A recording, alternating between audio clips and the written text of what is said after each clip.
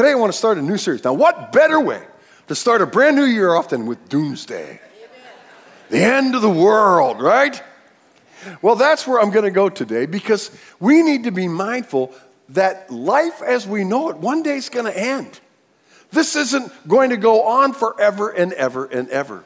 One of the original 12 disciples, Peter, told us about it, is inspired by the Holy Spirit in a second letter that's in the New Testament section of your Bible that bears his name, 2 Peter 3:10. Peter, inspired by the Holy Spirit, shares this with us. But the day of the Lord will come like a thief. What's going to happen is going to come very suddenly upon the earth. The heavens will disappear with a roar, the elements will be destroyed by fire, and the earth and everything in it will be laid bare. Mark it down, the end of the world is coming. Life as we know it will not go on forever. Scripture says that one day, that only God knows, he's going to set into motion a series of events that will climax in the end of life as we know it now. Now, why should we take time to study this? One of the reasons is we need to remind ourselves to live this life for the life to come. This isn't it. This is a drop in the bucket. This is a blink of the eye in comparison to eternity, an eternal life that one day we are going to experience. So we need to live our lives in preparation for eternity and understanding that what we are experiencing now is not going to go on forever. Second, we need to take advantage as believers of the opportunity that current day culture is presenting us. Because current day culture is enamored with this idea of the end of the world. We see it in books written. We see it in TV shows. We see it in movies over and over again, talking about the end of the world. For example, the History Channel just did 10 shows. They dedicated 10 shows to a study called 10 Ways the World Will End. In this, the greatest scientific minds on planet Earth all got together to tell us 10 different ways they see that life can become extinct on planet Earth, that life can be over for every one of us. Now, I'm going to share those 10 things today, and I'm only going to do it to demonstrate as an introduction to this series. Now, mind you, it's an introduction to the series. So today, I'm going to share a lot of information. I'm going to really have to share it rapidly. I might even have to skip some of it. But I want to get you thinking the way the world thinks about the end of the world so that we can compare it to what God's word actually says about the end of the world. Does that make sense? Now, I want to put a disclaimer right up in the front that the facts, as I talk about scientific fact during this presentation today, I'm talking about facts as were revealed in the program by the scientists that were involved in this program. They don't necessarily represent biblical truth. Understand that? So when I start talking about things, don't poke yourself up. That's it. He's gone over the edge. Pastor's gone over the edge. We've lost them now. I'm going to present what happened in this program. Now, trust me, as I share all this with you, there's a method to my madness that will reveal itself down the road, okay? So don't leave saying, what was that about today? Understand that what we're going to look at is we're going to look at what does the world is enamored. The world is interested in this idea of the end of the world. And these guys say, now here's 10 ways it can happen. All right, so I got to go fast. You ready to go? All right, here we go. Number one, a killer asteroid. Scientists say that 100 tons of space debris invade our atmosphere every single day. 100 tons. But the vast majority of it burns up going through the ozone layer in our atmosphere before it ever can impact Earth. They do say that 65 million years ago, a giant asteroid hit the Earth, and that's what brought into extinction the dinosaurs on Earth. It was a massive asteroid strike. Now, in their presentation, they talk about an asteroid 7 miles big hitting the Earth and what that would do to the Earth. 11 seconds after the impact of the asteroid, The asteroid disperses thermal radiation shock waves in all directions, traveling at 670 million miles per hour at twice the temperature of the sun. And when that thing hits, thermal action just spreads rapidly in the explosion. People 200 miles away don't even have a chance to run. They will be incinerated wherever they're standing when this thing hits. Cities 600 miles away will be hit by the massive shockwaves. Cities 1,500 miles away will be showered with this debris that will be exploding through the atmosphere as a result of the impact. Shockwaves will hit cities at 870 miles per hour, almost 3 times the speed of the fastest tornado ever recorded on planet Earth. Will cause cascading earthquakes. It'll shift the tectonic plates all over the earth, and one earthquake and another, massive earthquakes will break out.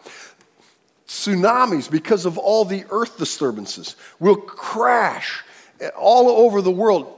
Tsunamis of 100 feet high will hit all the coastal areas. By the way, according to this program, here in South Florida, we're goners. We're done. Don't even worry about it. We're gone immediately because of the tsunamis that are going to hit. 1 week after the impact, 1/4 of the world's population is dead. But the devastation is far, far, far from over. The upper atmosphere, because of the explosion, throwing these heated projectiles into the atmosphere, will become superheated and will rain down debris all over the planet as it drifts through the atmosphere, destroying crops, poisoning the fresh water supply, darkening out the sun, causing the temperatures to plummet, almost sending the earth back into an ice age. As food supplies are short and water is short, people will begin to war against each other just for the opportunity to survive. An asteroid strike can doom us all, and it may be coming your way. The second is a black hole. Now, black holes are out in outer space, and they're believed to be caused when a star implodes on itself and cascades and turns inside out on itself. There are 100 million black holes in our galaxy alone, each with vicious gravitational forces that pull everything in their path into this black vortex. Anything that crosses its outer zone, known as the event horizon, will never be seen again. Even light can't escape a black hole. In this scenario, such a black hole, one of these millions that are in our galaxy, gets too close to planet Earth. Planet Earth gets sucked over the event horizon into the black hole.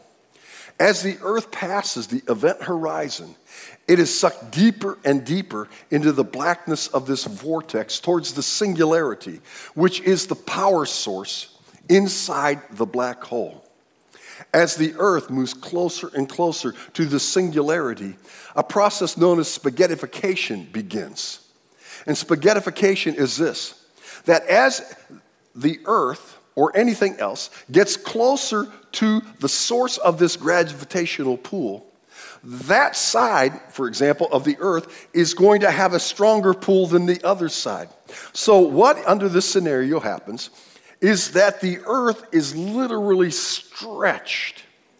And as it's stretched, it also flattens out in the middle, and the gravitational pull becomes so strong that it literally makes strands of spaghetti out of the Earth and everything in it. It just tears it literally to pieces until the Earth is nothing more than particles that are absorbed into the black hole. Now, before you have a nightmare about a black hole tonight, let me advise you that even scientists say the odds of this actually happening are like 1 in a trillion. But there is a chance. A rogue planet is another theory. There's so many different gravitational pulls between planets and suns and black holes and that going on through the universe that it is possible that a planet gets knocked out of its orbit in its own solar system. In fact, there may be twice as many rogue planets wandering between the stars of the Milky Way as there are actual stars in the Milky Way. When you go out and you see all the stars in the sky at night, those are the stars of the Milky Way galaxy. Well, it's estimated by scientists that there are more rogue planets floating around out there than there are stars, maybe twice as many. And in this scenario, one of those planets, kind of a Saturn kind of planet with rings around it, and the rings are not gases, but the rings are rocks and huge formations of ice, breaks free and comes at 74,000 miles per hour towards the Earth. There are hundreds of billions of these rogue planets in the galaxy. As this rogue planet gets closer to the Earth, its gravitational pull makes the Earth shake violently, causing massive earthquakes, once again, all around the globe, and with all the cascading consequences of those earthquakes. As the rogue planet gets even closer, its gravitational pull creates massive windstorms that start circulating among the Earth at 770 miles per hour. Better keep your shutters up in preparation for this one. 23 minutes, though, before the impact of the planet, all life on Earth is already dead. It's already extinct. Because the gravitational pull of this larger planet, this rogue planet, is so great that it sucks all the oxygen on planet Earth into its gravitational pull. And so those who don't die as a result of the windstorms and the result as the massive earthquakes and the fires and everything that happened because of that will be asphyxiated before the planets even collide. And in fact, they'll never physically collide. Because as the Earth approaches the stronger gravitational pull of the rogue planet, much like the spaghettification of a black hole, the Earth will continue to explode and erupt and literally just implode and burst and become part of the ring of debris around the rogue planet. So keep your eyes on the stars. A solar storm. This one, I think, actually has the most potential. Scientists under this scenario suddenly see a huge explosion on the sun called a coronal mass ejection. This actually happens. Ripping through space over 1 million miles an hour. From the time that it is spit out from the sun, it would take approximately 17 hours to reach the Earth. In 1959, the Carrington event. Carrington was an astronomer living in that part of time in the 1800s in the United States, actually recorded an event, a solar surge, a solar storm. And at that time, it wiped out the first human electrical system, the telegraph system. It took months and months to repair the telegraph system. But that really didn't disrupt society much and culture much, because at the time the telegraph system was the only electrical system in existence on the planet. And the population of the planet in 1859 was only 1.3 billion people. But imagine if a solar storm hit today. Scientists believe that solar pulses strike the Earth approximately once every 100 years. Now, the last recorded one was 1859. So scientists say we are long overdue for another solar strike, another solar storm. If that indeed happens, just think of the devastation it's going to bring to our lives. 1 minute after this strike, electrical appliances and apparatuses will become massively overheated and explode, causing massive fires all over the world simultaneously. your toaster, your microwave oven, your water heater, everything electrical in your house now has a sudden surge and explodes into a fire in your home. Every office that has a copier machine, computers, they explode because of the sudden surge. And fire is going on all over the world, every city, every rural community. The fire departments are overwhelmed. They cannot possibly handle the extensive fires that are going to happen. The electrical grids will immediately be destroyed. These massive electrical grids, immediately fried. Everything and anything that uses electrical power will be rendered 100% useless. Think about that. Better hope you're not in an airplane when this happens. Because the GPS system on the airplane goes, bye-bye. Traffic control systems all over the world go, bye-bye. They're all fried. Better carry along some extra cash. Do you realize that cash represents only 10%? Cold cash represents 10% of the financial resources on planet Earth that we conduct business with and live by and buy the things we need to survive with. Everything else is with a credit card, a debit card. Go to the ATM thing, punch in your little code, and get out the money you need. Not anymore. Bye-bye.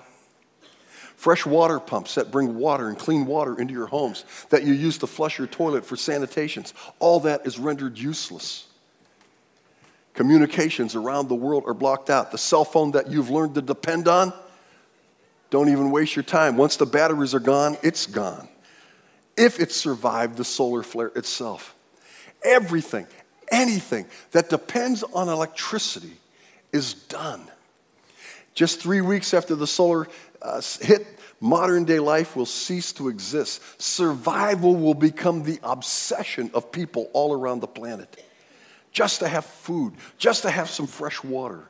Warring groups will war against others. Civil war will break out. And if the consequences and the aftermath of the solar storm doesn't get us, we'll get each other, scientists say.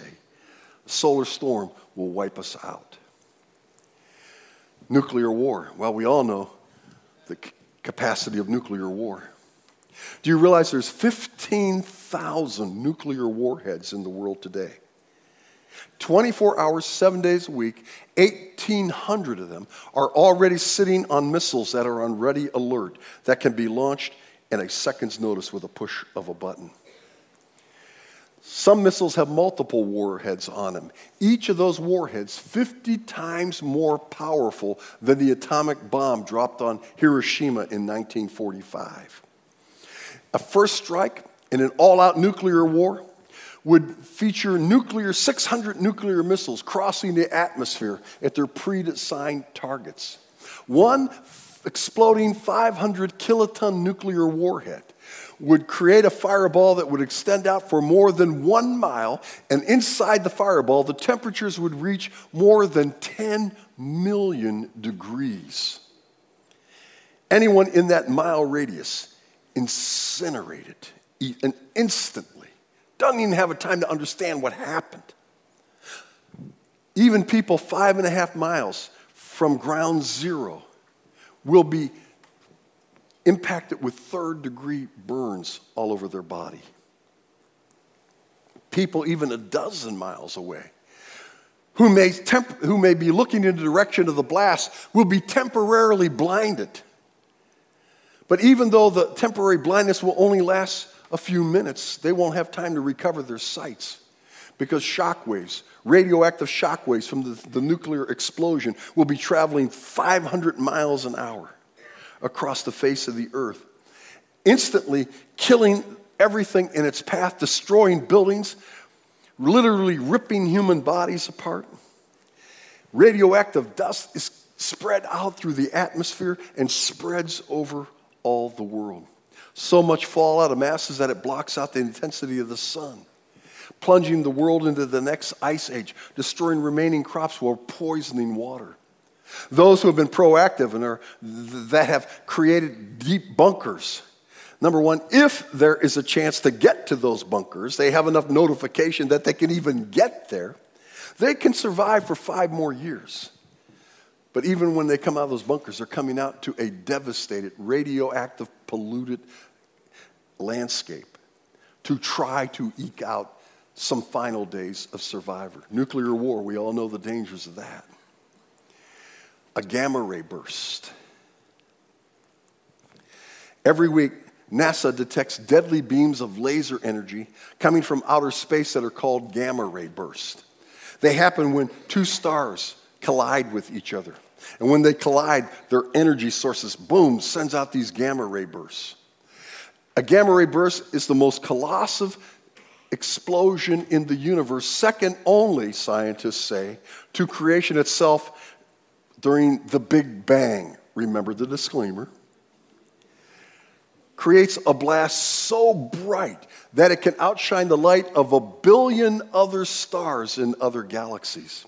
In fact, if someone happens to be looking in the direction that the gamma ray burst hits the Earth, they will be instantly and permanently blinded. In the few milliseconds a gamma ray burst like this takes, it will emit more energy than our own sun has emitted throughout the entire history of the universe. The deadly radiation that will ensue as this gamma ray burst hits one entire side of the planet will immediately cook the insides of every human being if it doesn't turn them into the Incredible Hulk. That's a joke. You'll get that later. A slow, agonizing death. But even those on the non-impact side of the earth will initially, who are survivors, will face a slower death as ultraviolet radiation and starvation threaten to send them into extinction. See, because when the gamma ray burst hits the ozone layer, it'll destroy our ozone layer. And we will be exposed to the full fury of the sun's ultraviolet rays that right now the ozone layer protects us from. Crops will be burned up. Animals will immediately perish.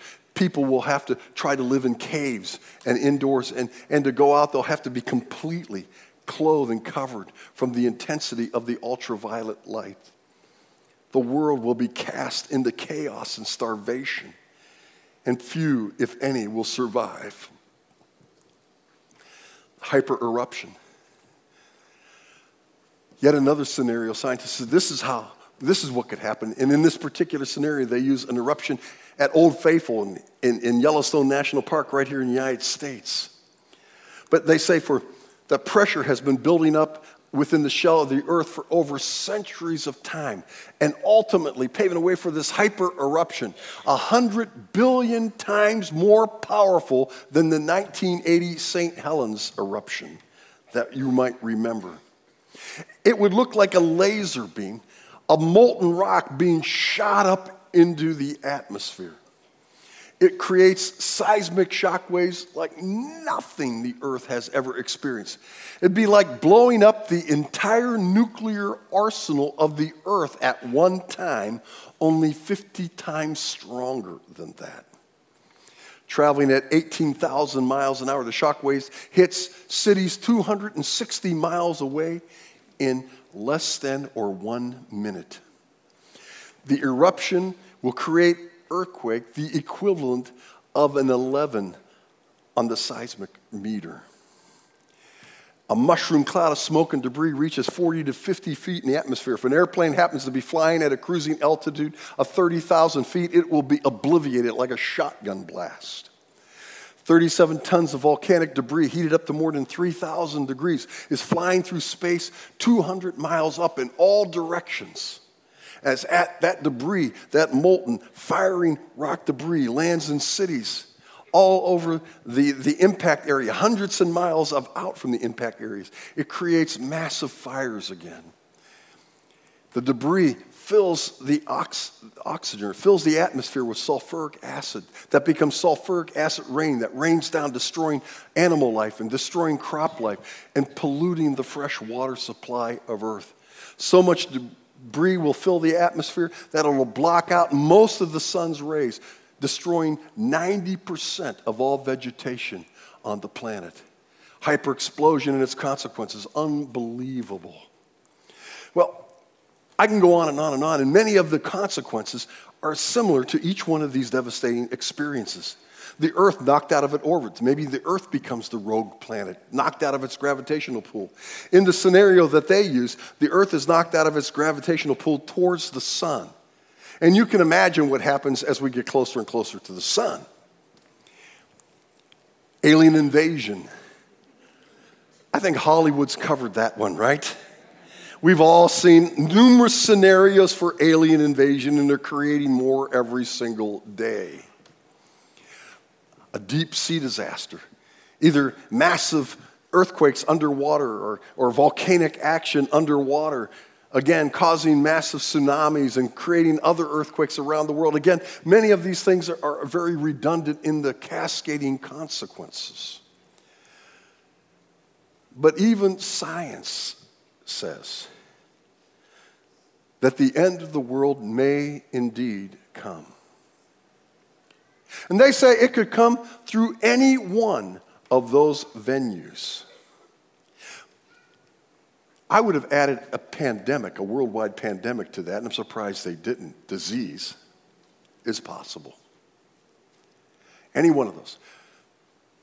But here's what they might and they don't consider.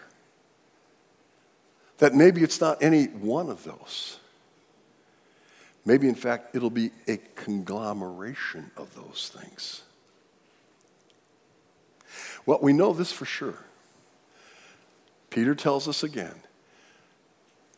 that the day of the Lord, the end of life as humankind has known it for thousands and thousands of years, will end one day. It'll come very suddenly. And the earth and the heavens will be destroyed by fire with a roar. Peter also reminds us that in the last days, there will be a lot of scoffers who will say to people like you and me, who are believers, and as we share the things we're going to learn in this series.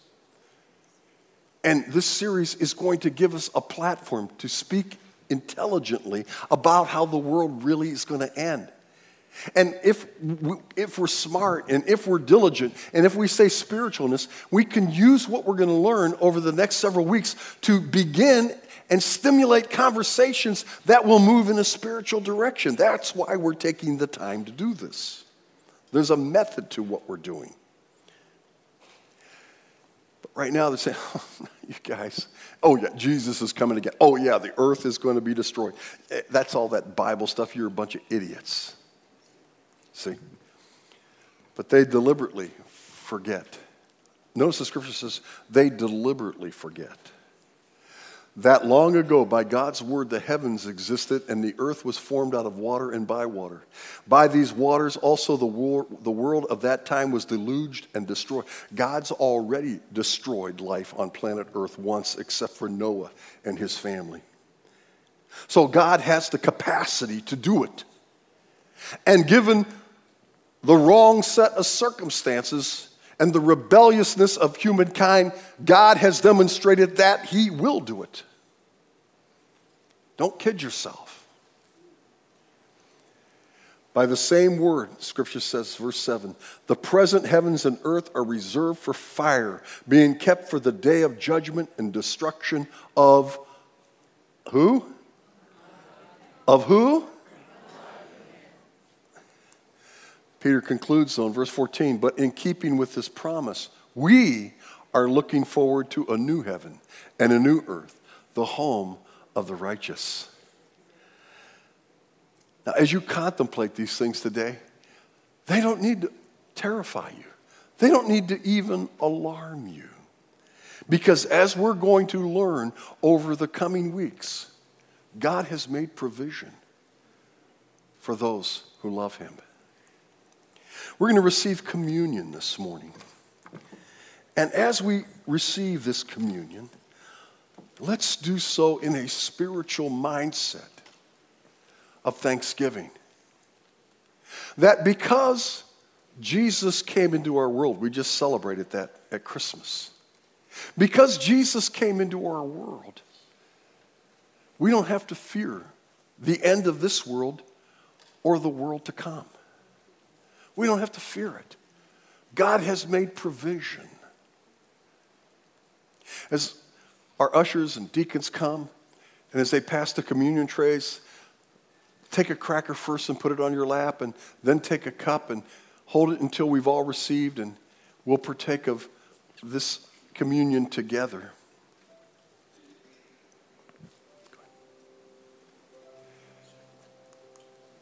2 Corinthians 4:4 reminds us, the God of this age has blinded the minds of unbelievers so that they cannot see the light of the gospel of the glory of Christ, who is the image of God. I don't think any of us would argue with that scriptural reality. The God of this world, culture, the God of this world, human philosophy, the God of this world has blinded the eyes of unbelievers, causing them to think that spirituality and even the existence of God and the inspiration of the Bible, all of that is a bunch of nonsense. And this whole idea of Armageddon, this whole idea of the Lord's return, this whole idea of this world as we know it perishing by divine design is a bunch of foolishness to them. Now, they'll buy into the History Channel stuff, but don't put God with it. 1 Thessalonians 5, verse 4 and 5 says, but you, brothers, are not in darkness so that this day should surprise you like a thief. He's talking to you now. That's who Paul's talking to. That's who the Holy Spirit is talking to him about. He's talking about you. Let me say it again. But you, brothers, are not in darkness so that this day should surprise you like a thief. You are all sons of the light and sons of the day. We do not belong to the night or the darkness. Now, what makes us so special? What makes you so special that you don't have to worry about all this stuff? Well, it's not who you are. It's not your character. It's not your integrity. It's not anything about you. Now, all of us, we should be aspiring towards living lives of integrity and morality and ethical decisions and behaviors. As a matter of fact, we should be modeling that as people of God. But even if we do that better than most human beings are capable of doing that, that's not going to protect us from what's coming. So how do we know that we don't have to worry about this? What does it say again? It said what? It says, you are all the sons of the light and sons of the day. And he's not speaking gender specific here. John 1:12 says, yet to all received him, Jesus. To those who believed on his name, he gave the right to become what? Children of God, see? God protects his own family. God has made provision for his own family. And there's only one way to become part of God's family, and that's to believe what God has told us about Jesus. That Jesus was his son. That he came to earth and died on the cross as an atoning sacrifice for the sins of humanity. Paul says in Romans 10:9, if you confess with your mouth, Jesus is Lord. What that means is that if you confess with your mouth, you confess before God that you get it. There is no plan B. It's Jesus, and that's it. Amen. He is Lord. God has given him the title King of Kings and Lord of Lords. Hallelujah. Thank you, Lord. And believe in your heart that God raised him from the dead. Here's God's promise. He says, you do that, you will be saved. You'll be saved when the day of the Lord comes as a thief in the night and the heavens are destroyed with fire and cease to exist. You'll be okay. You don't have to worry about that. No matter how it comes, no matter when it comes, you don't have to worry about it because God protects his family. And through your faith in Jesus Christ, you have become sons and daughters. And it all comes through Jesus' provision. Jesus left the church with this ceremony that he first shared with his disciples in the upper room on the night of his betrayal. This ceremony to remind us that Jesus is the answer.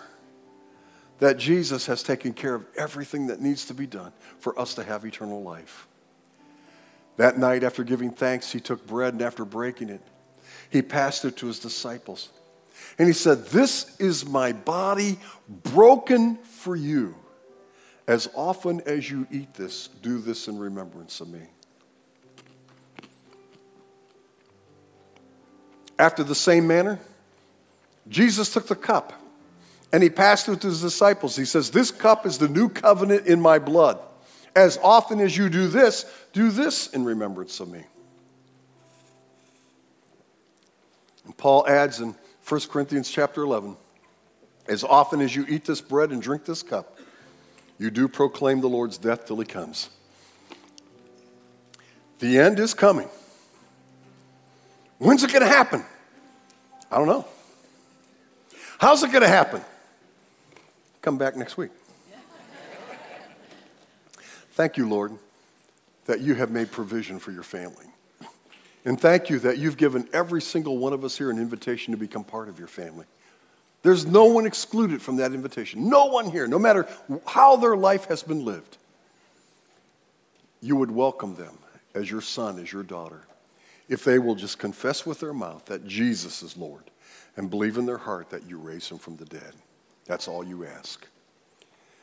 Lord, as we study this series, may our hearts not be troubled, may they be comforted in knowing that you have everything in control and that in your time, in your way, you will make all things beautiful again. We praise you for that truth. In Jesus' name, amen.